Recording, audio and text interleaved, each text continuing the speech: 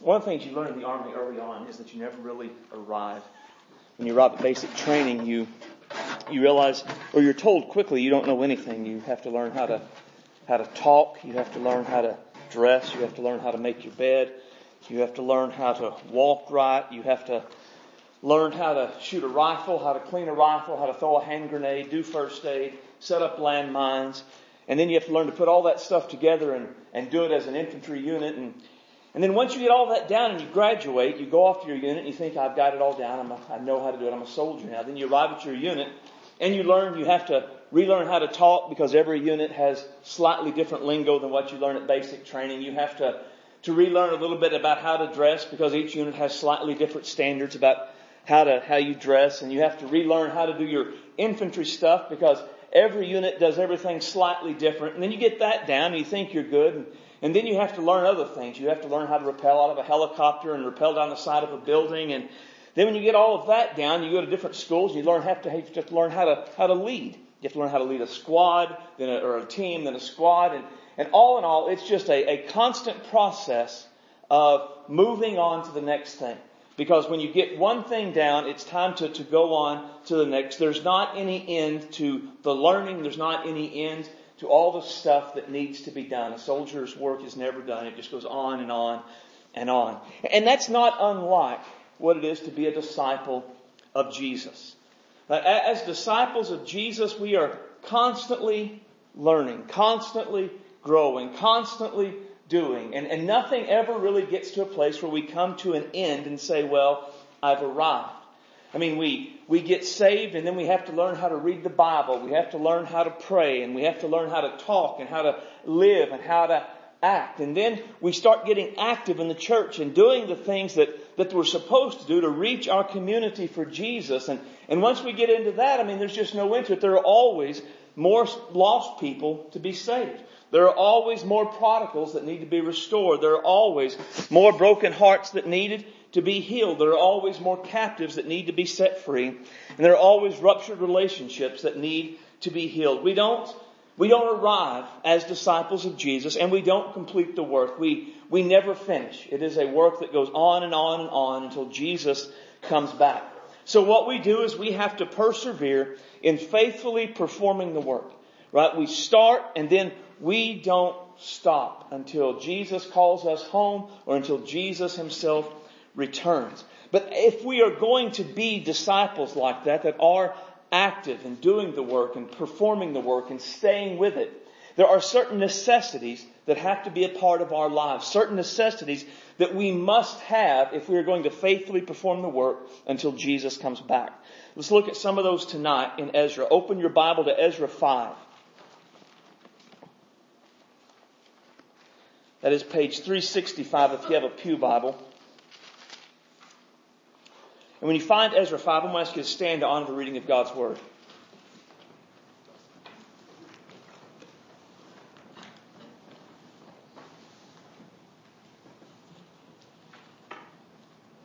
Ezra 5:1 says, Then the prophet Haggai and Zechariah, the son of Iddo prophets, prophesied to the Jews who were in Judah and Jerusalem in the name of the God of Israel who was over them.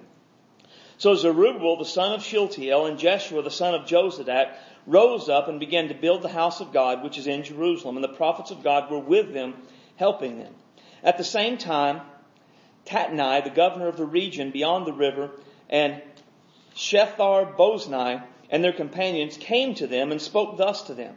Who has commanded you to build this temple and to finish this wall? Then, accordingly, we told them the names of the men who were constructing the building. But the eye of their God was upon the elders of the Jews, so they could not make them cease till a report could go to Darius. Then a written answer was returned concerning this matter. Now look over at chapter 6, verse 14. It says, And the elders of the Jews built, and they prospered through the prophesying of Haggai the prophet and Zechariah the son of Iddo. And they built and finished it according to the commandment of the God of Israel, and according to the commandment of Cyrus, Darius, and Artaxerxes, king of Persia.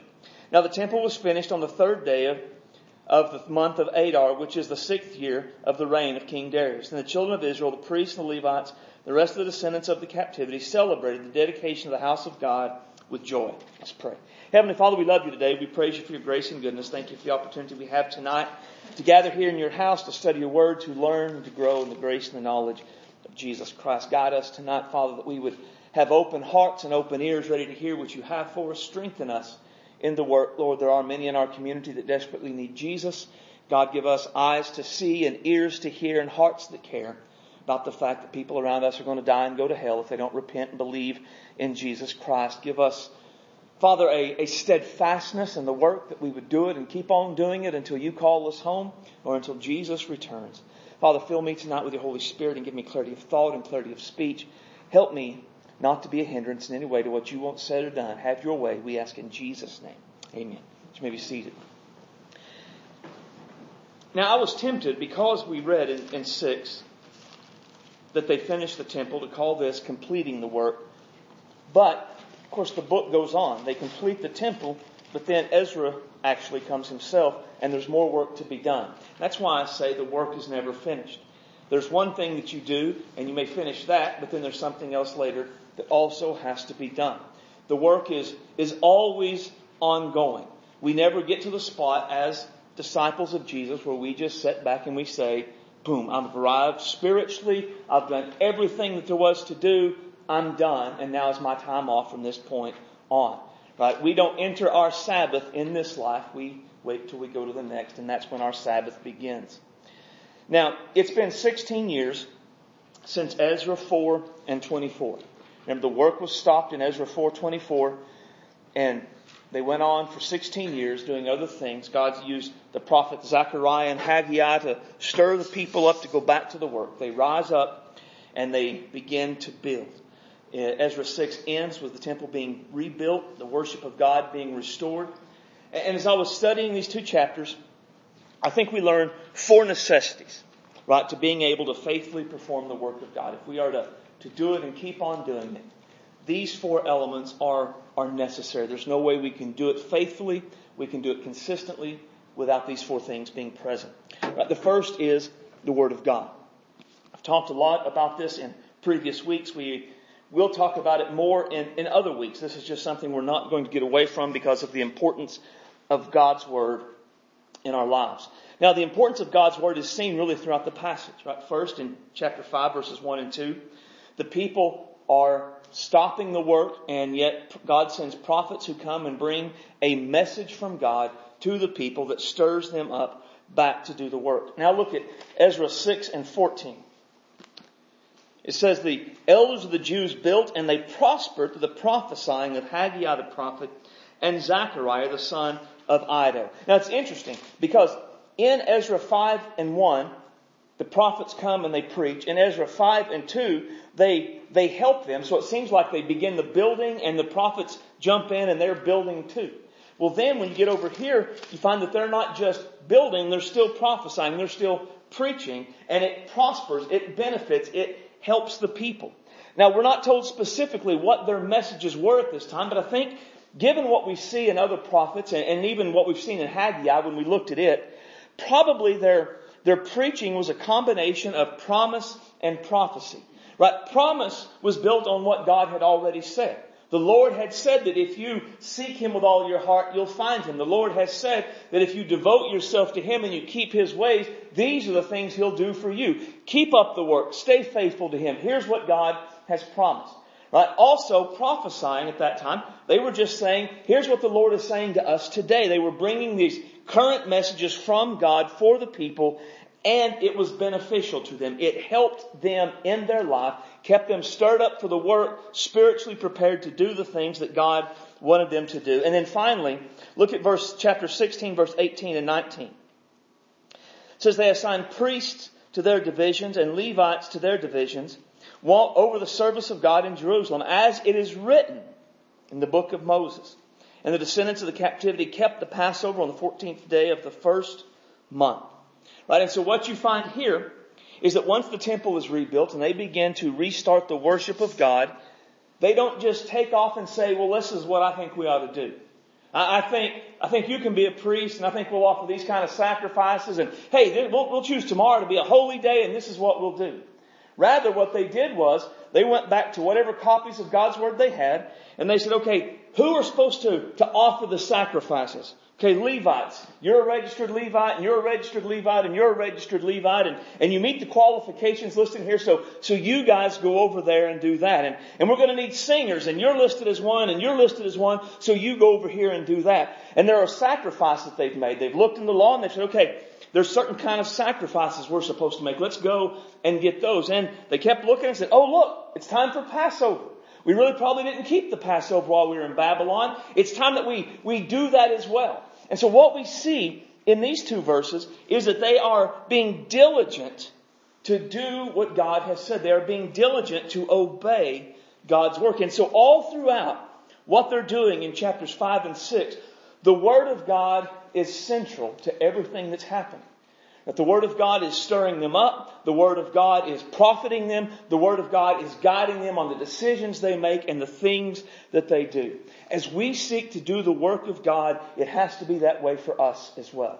The Word of God always has to be central in all that we are as a church of Jesus Christ. It always has to be central to what we do as we try to do the work. Right? Because again, as I've said in several messages, and I'll say all throughout the series, we seek to do the work of saving the lost, restoring the prodigal, healing broken hearts, setting captives free, and reconciling ruptured relationships. And as we seek to do that work, the only sure guide for us is the Word of God. So we always have to be sure that is central to everything that is going on in our life. Now, the Bible, and part of the reason Scripture is even given to us, is for this very thing, to be the guide as we seek to do the work of God. Let me show you this in a familiar passage. Turn with me to 2 Timothy 3.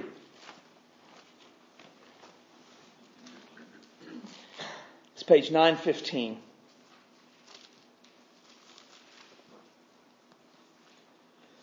Second Timothy 3, verse 16.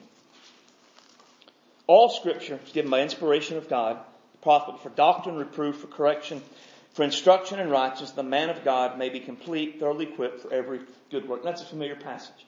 Right? And what we see is that Scripture is, the idea that Scripture, one, is inspired by God means that it's God-breathed. I mean, that's the overall picture, is that God breathed His words into holy men who then wrote those things down for those at that time, but for us as well. And what God inspired them to write down, it was profitable, it was beneficial for certain things. First things it tells us is doctrine. Now, doctrine is essentially what we believe.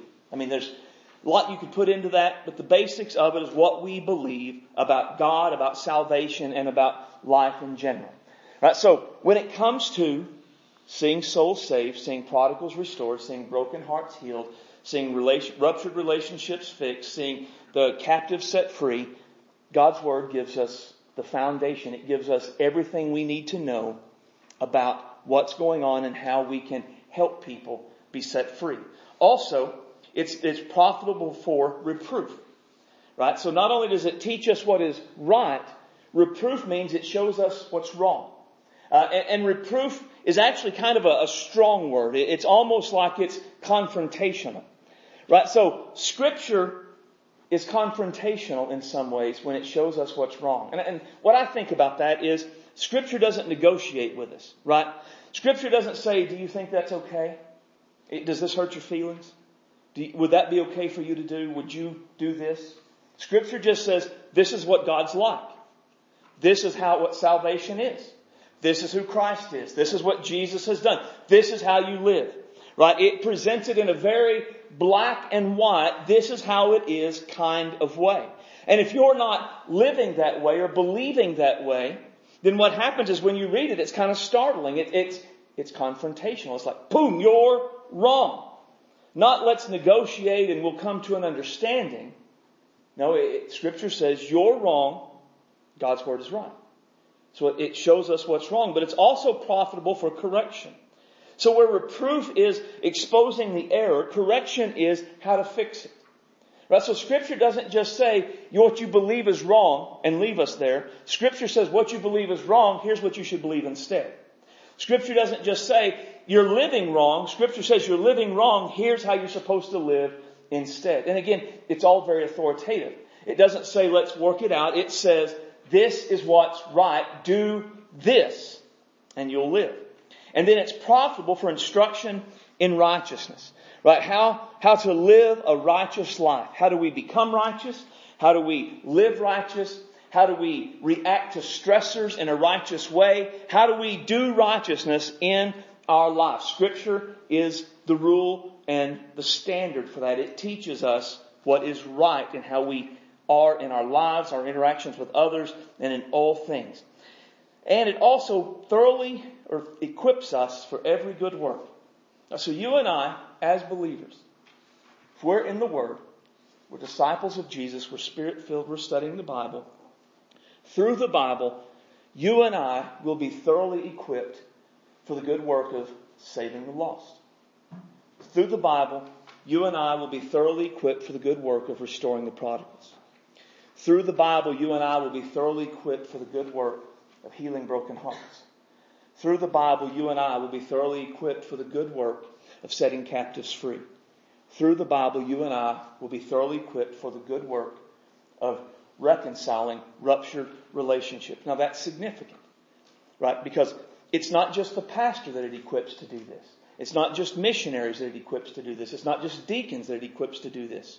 That the man or the woman of God, essentially just the disciple of Jesus Christ.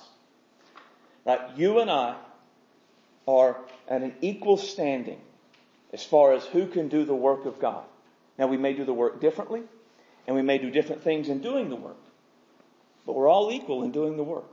In our responsibility, and our equipping, and everything that we have, everything that we need to be able to do those things, we all have that through the Spirit that fills us, the promises that are given to us, and through the Word of God as we study. Now, I want to go into chapter 4 too, quickly chapter 4, verses 1 through 4 are if you go to a preacher's ordination service, at some point this will be read. I charge you, therefore, before God and the Lord Jesus Christ, who will judge the living and the dead at His appearing and His kingdom, preach the word. Okay, so that's a preacher verse. But I want to share it for us tonight because I want us to understand that this passage, it applies, again, to all of us, not just the preacher. Right? Because how much Scripture is profitable for doctrine? Some Scripture or all Scripture? All Scripture. Right? So what we see here, does it have something to say to the preacher? Absolutely. Does it have something to say to those who aren't preachers? Absolutely. Right? So what does it tell us if we're not a preacher? Right? First, I want you to notice the charge. The charge you therefore before God and the Lord Jesus Christ, who will judge the living and the dead at His appearing and His kingdom. Right? Now, I've lost my train of thought here. The idea of the charge is essentially that God is watching.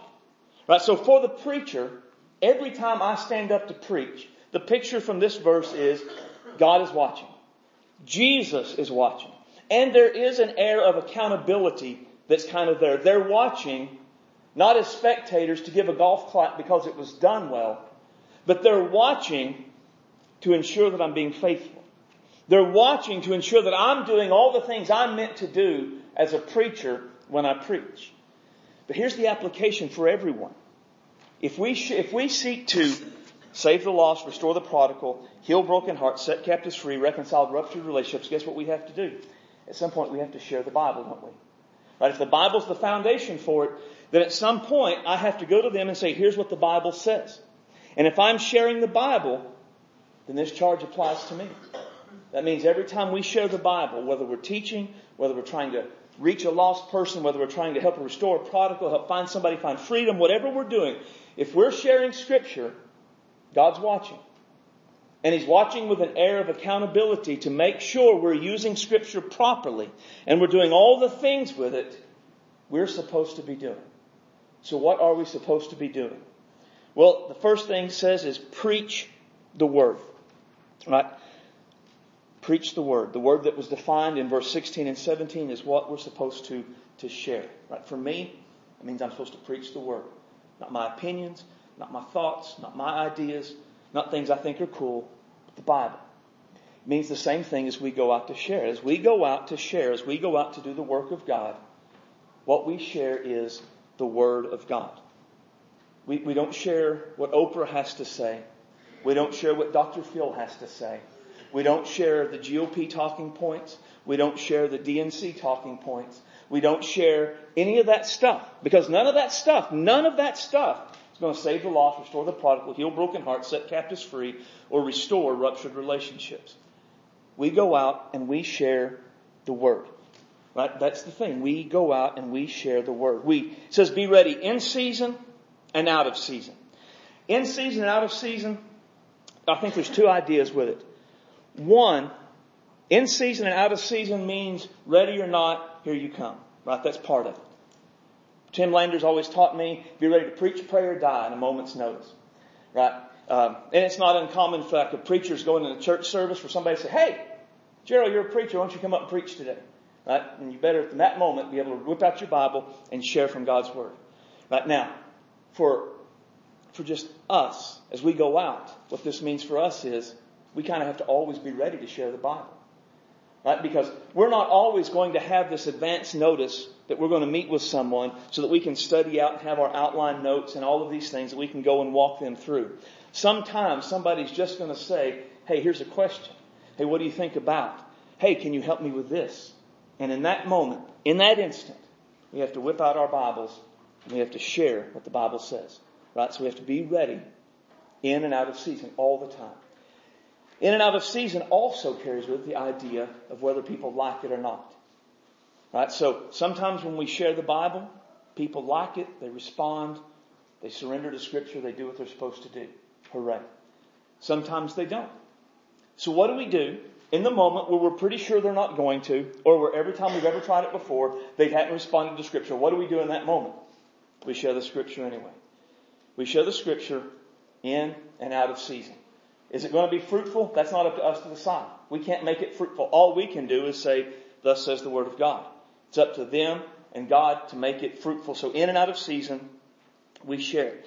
As we share it, here's what we're seeking to do.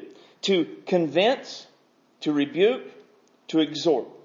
Right? To convince, it essentially means to show people they're wrong. Right? Not that they're wrong because we think they're wrong. But they're wrong because they're contrary to Scripture. Right? Scripture is the foundation for doctrine. They believe something that's not in the Bible. They believe something that's contrary to the Bible. So our job is whether we're preaching or whether we're sharing, is to say, here's what you believe, but here's what the Bible says. Do you see how those two things aren't the same? Right? It is, again, we're not to say, well, the Bible says this and you believe that, could you meet somewhere here in the middle? No, we're to say, this is what the Bible says. Right? You're wrong because this is what the Bible says. It also says rebuke. Right? And rebuke, it carries with it there's a sternness there. Right? Now that doesn't mean we have to be jerks. But it means we have to be faithful no matter what.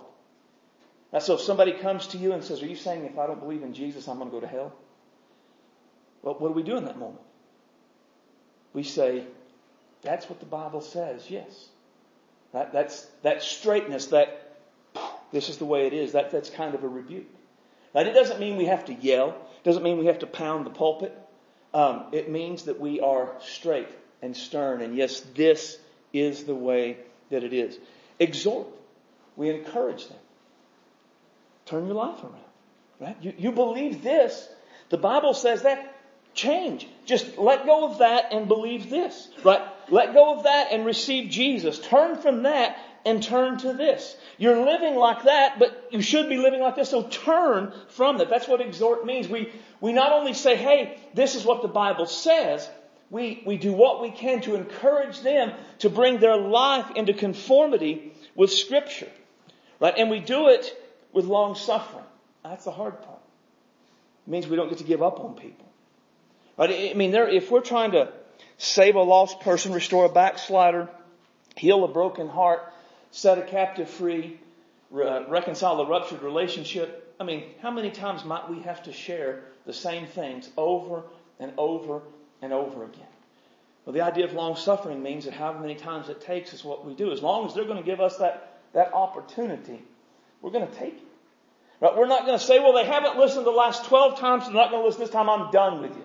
I'm through. We just say no. Here's what it says, and we do it over and over and over again. And we do it with teaching, or the King James I prefer says with doctrine. Again, it carries back to that idea. We do it with what the Bible says. Right? The Bible is the foundation. So as we're not convincing or rebuking or exhorting with long suffering about anything other than what the Bible says. We're not trying to convince them to vote our way. We're not trying to convince them to have our preferences or to listen to our music. We are trying to convince them to bring their life, their beliefs, their actions into conformity to what God has revealed as right in His Word. Right, so that is what we have to do. If we are to do the work of God, then the Word of God, it must be central to everything. It must be the foundation of our doctrine, of our reproof, of our correction, and our instruction in righteousness. It must be the foundation as we seek to convince, rebuke, and exhort with long suffering. Right, so as we seek to do the work of God, save the lost, restore the prodigal, heal broken hearts, set captives free, reconcile relationships, we must use the Word. We stay with what the Bible says. Is it popular? Well, not always, because it goes on to say the time will come when people will not endure sound doctrine, but according to their own desires, because they have itching ears, they will heap up for themselves teachers. They will turn their ears away from the truth and be turned aside to fables. We can't make people accept it. We can't make people believe it. But we still teach it. We still share it. This and this alone is what we go for. Right? So the Word of God has to be central to the work of God. We cannot do the work of God without the Word of God. Okay, go ahead and turn back to Ezra 5.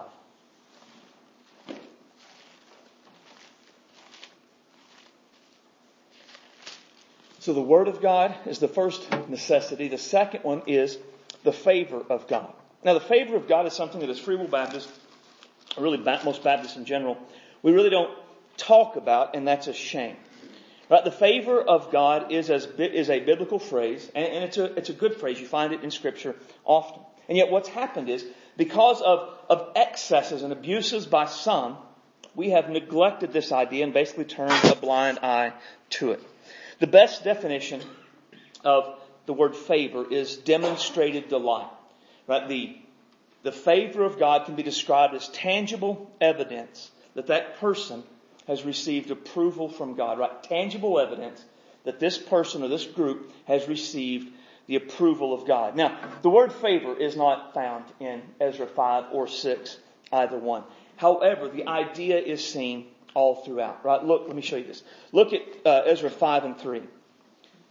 At that time, Tattenai, the governor of the region beyond the river, and Shethar-Boznai and their companions came to them and spoke thus to them, "Who has commanded you to build this temple and finish this wall?" Now, if you remember, in Ezra 4, people came to him with that same sort of an idea.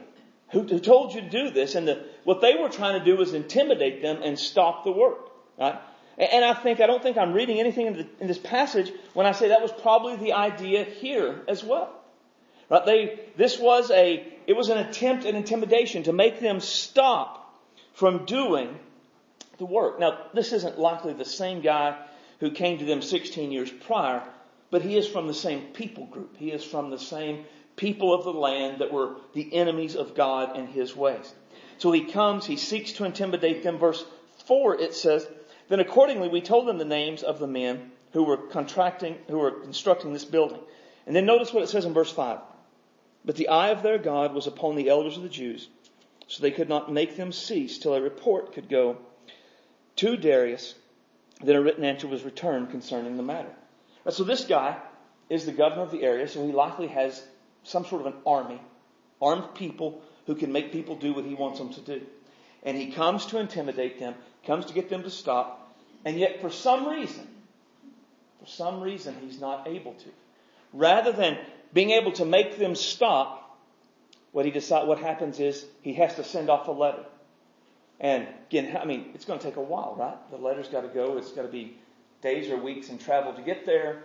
And then the king's going to have to make a search regarding the letter to decide what needs to be done. And he's going to write a letter, and it's going to be days and weeks on the return. Meanwhile, they're still working.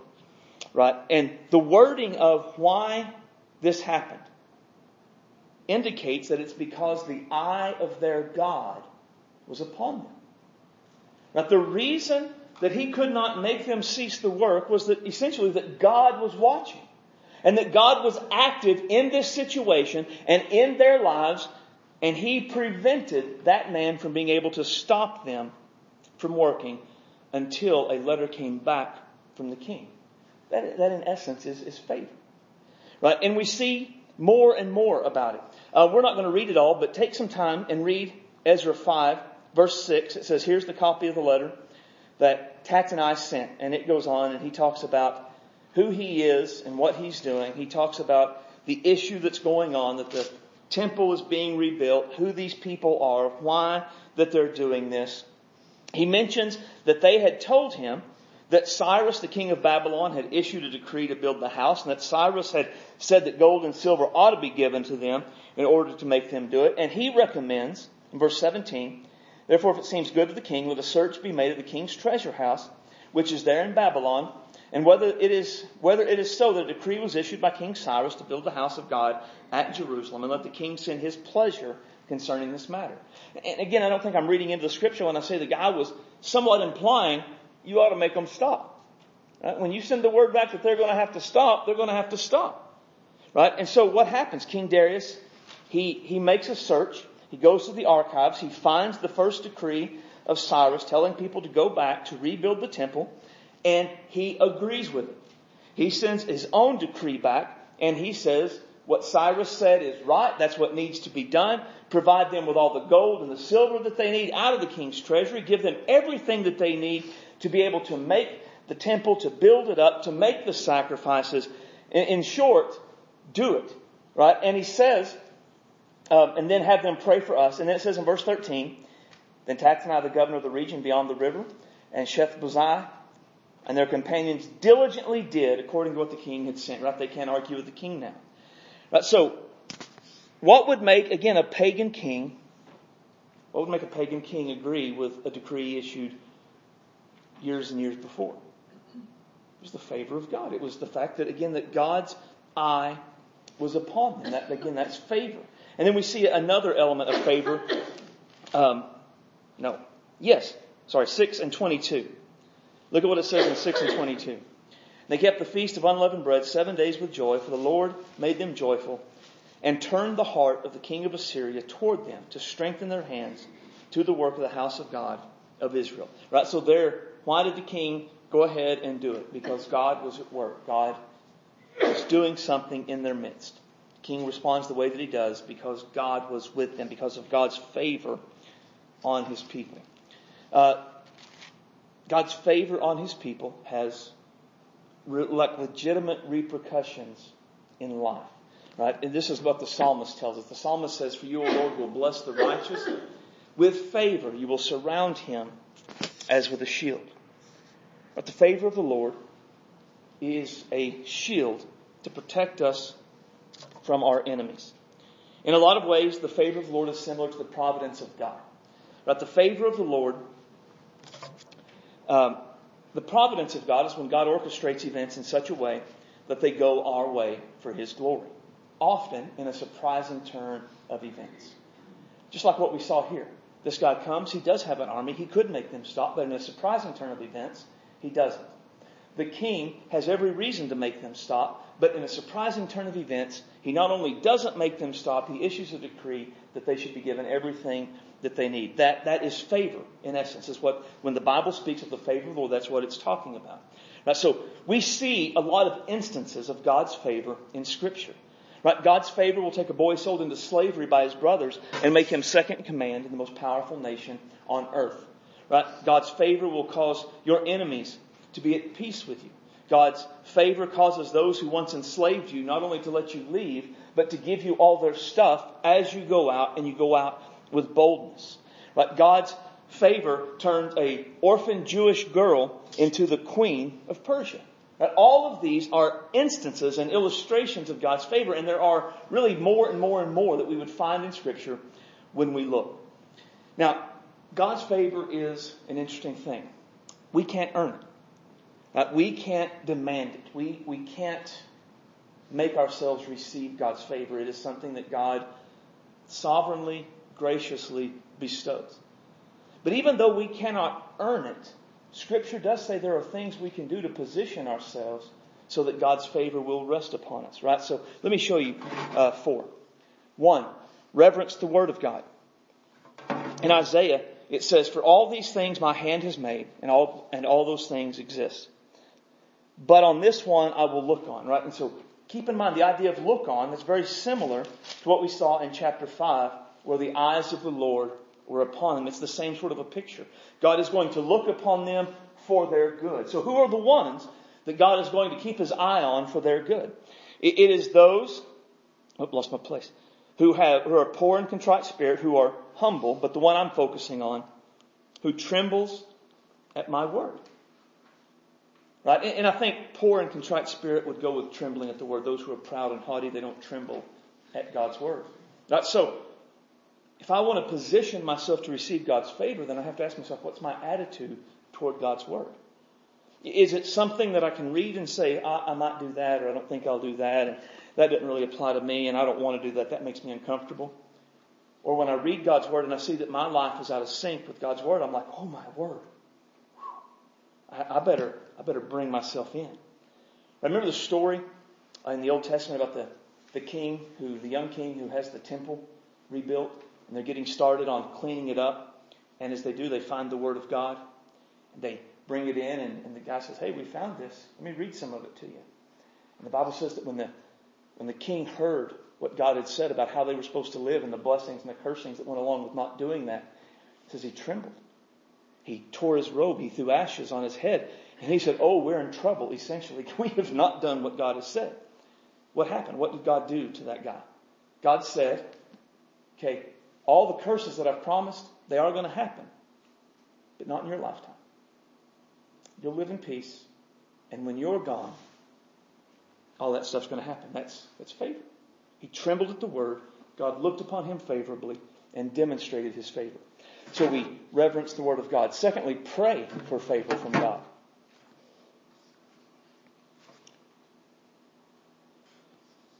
It says, "I have sought your word with all my heart. Be gracious to me according to your promise." Okay, in your notes, I have one up here that I don't think is on the screen. Does that say 2 Chronicles on your notes there? Okay, 2 Chronicles. "Ensure my heart is loyal to God." Ensure my, Which chapter? 2 Chronicles 16 and 9. That's why I'm not an editor, I'm a writer. In 2 Chronicles 16 and 9 says, "For the eyes of the Lord run to and fro the whole earth to show Himself strong on behalf of those whose heart is loyal to Him." Again, that same picture. Eyes running to and fro, so He could look upon someone in a positive way. And who's He looking for? Those whose heart is loyal to Him. So ensure our heart is loyal to God. Then pray for favor from God. It's the next one. Psalm 119 and 58. "I have sought your favor with all my heart. Be gracious to me according to your promise." And this one was interesting because I didn't know that verse was in there as I was preparing the lesson. I have never thought to pray for God's favor on my life before. Again, probably for me it's because I do often associate the idea of favor with the crazies, the way off out there, right? And so the idea of praying for favor always seemed like being one of them. And yet here we see the psalmist he had sought God's favor with all of his heart. So clearly it can't be a wrong thing to pray for. Pray for God's favor to rest on our lives, on our family, on our church, so that it's demonstrated in such a way that people see that it's God who's at work in our lives. I think, like we see that in like the book of Acts. You know, a lot of times in the book of Acts it says that the people were afraid of them, but they looked upon them with respect. Right? Because they knew what was going on in the church. And that just wasn't something that you could naturally orchestrate. That just had to be God powerfully at work. That's faith. Right? And then finally, seek wisdom from God. Proverbs 8, it says, whoever finds me finds life and obtains favor from the Lord. The me in Proverbs 8 is wisdom. So seeking and embracing God's wisdom positions us not only to find the life that comes through wisdom, but also to obtain, to receive favor from the Lord. We cannot effectively do the work of God without favor from God, because it is God's favor that causes things to work out our way, to go the way that they need to go, so that we can obtain favor with city people, to obtain favor with the community, to have things happen in such a way so that people would say, I don't believe anything that church believes, but clearly there's something going on there that's bigger than any human could orchestrate. That all of that is God's favor at work. So we need God's favor. Then there has to be a commitment to God. Now their commitment to God is seen all throughout really the book of Ezra, but in these chapters as well.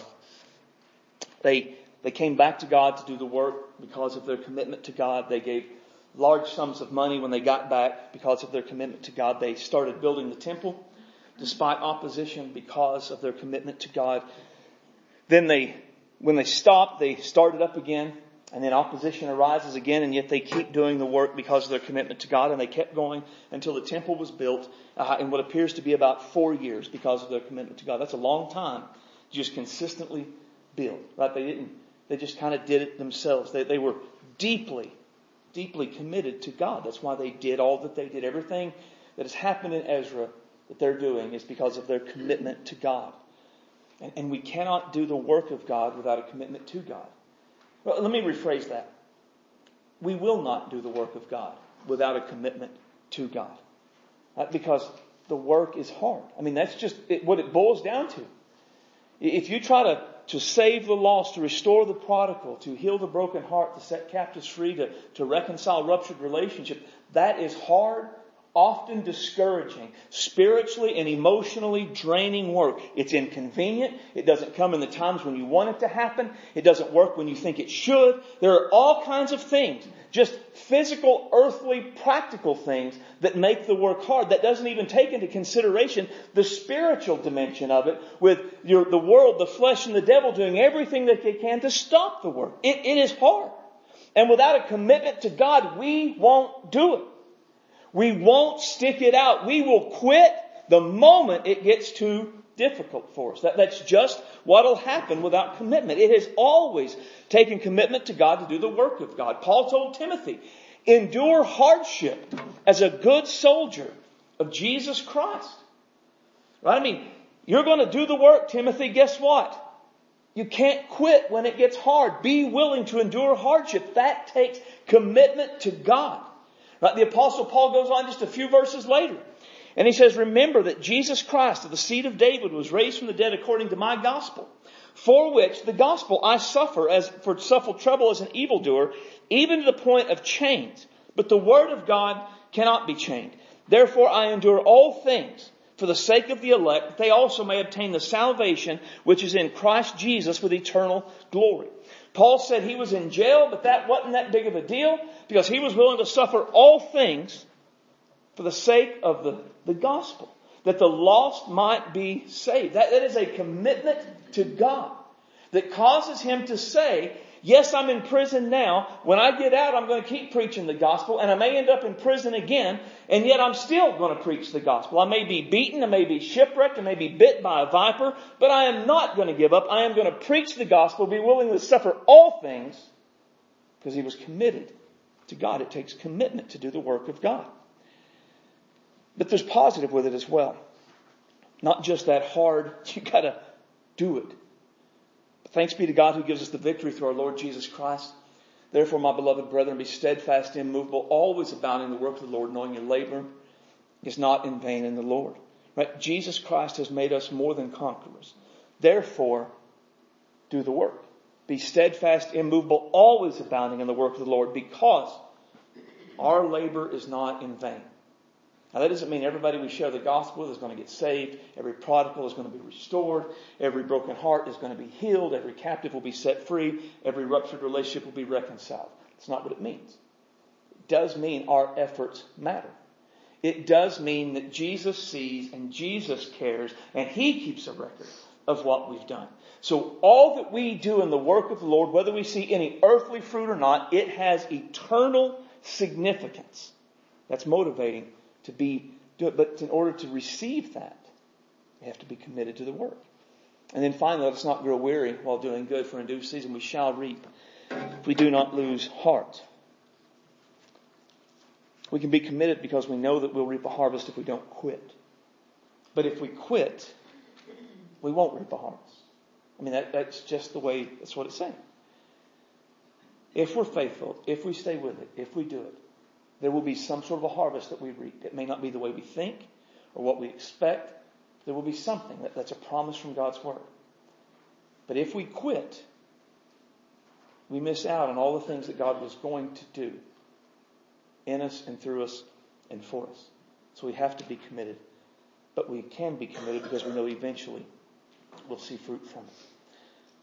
We will not do the work of God without commitment to God. It's just too hard.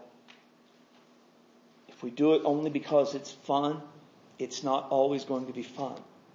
If we do it only because it's easy, it'll not always be easy. If we do it only because it's convenient, it'll not always be convenient. If we do it only because there's always everybody we talk to comes to Jesus, everybody we talk to ain't always going to come to Jesus.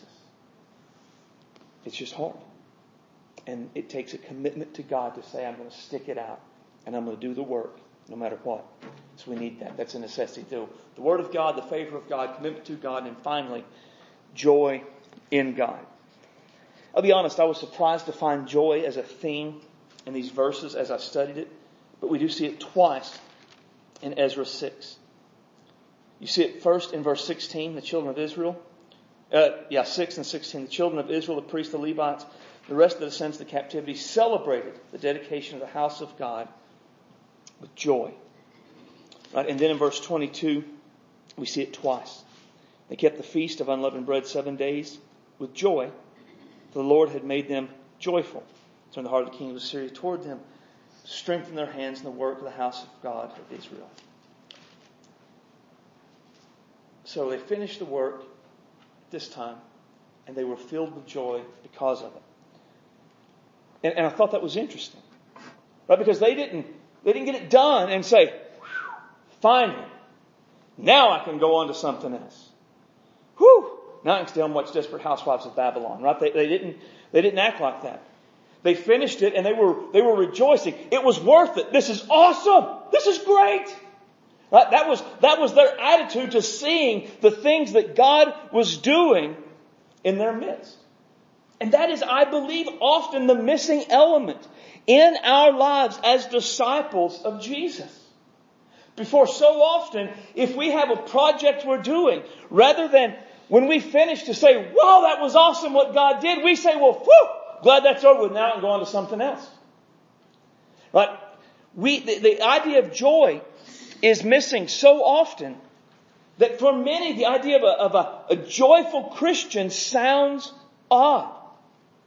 For many the idea of serving Jesus and being a disciple of Jesus is shaped by images of dour, angry people who not only live joyless, miserable lives, but seem to have the goal of making everyone else just as joyless and miserable as they are. It's like the guy from our church at Fort Gibson who said he envied Christians who were always smiling and happy because he typically looked and acted like he had been baptized in pickle juice. And that is often people's idea of us as Christians. And let's be honest,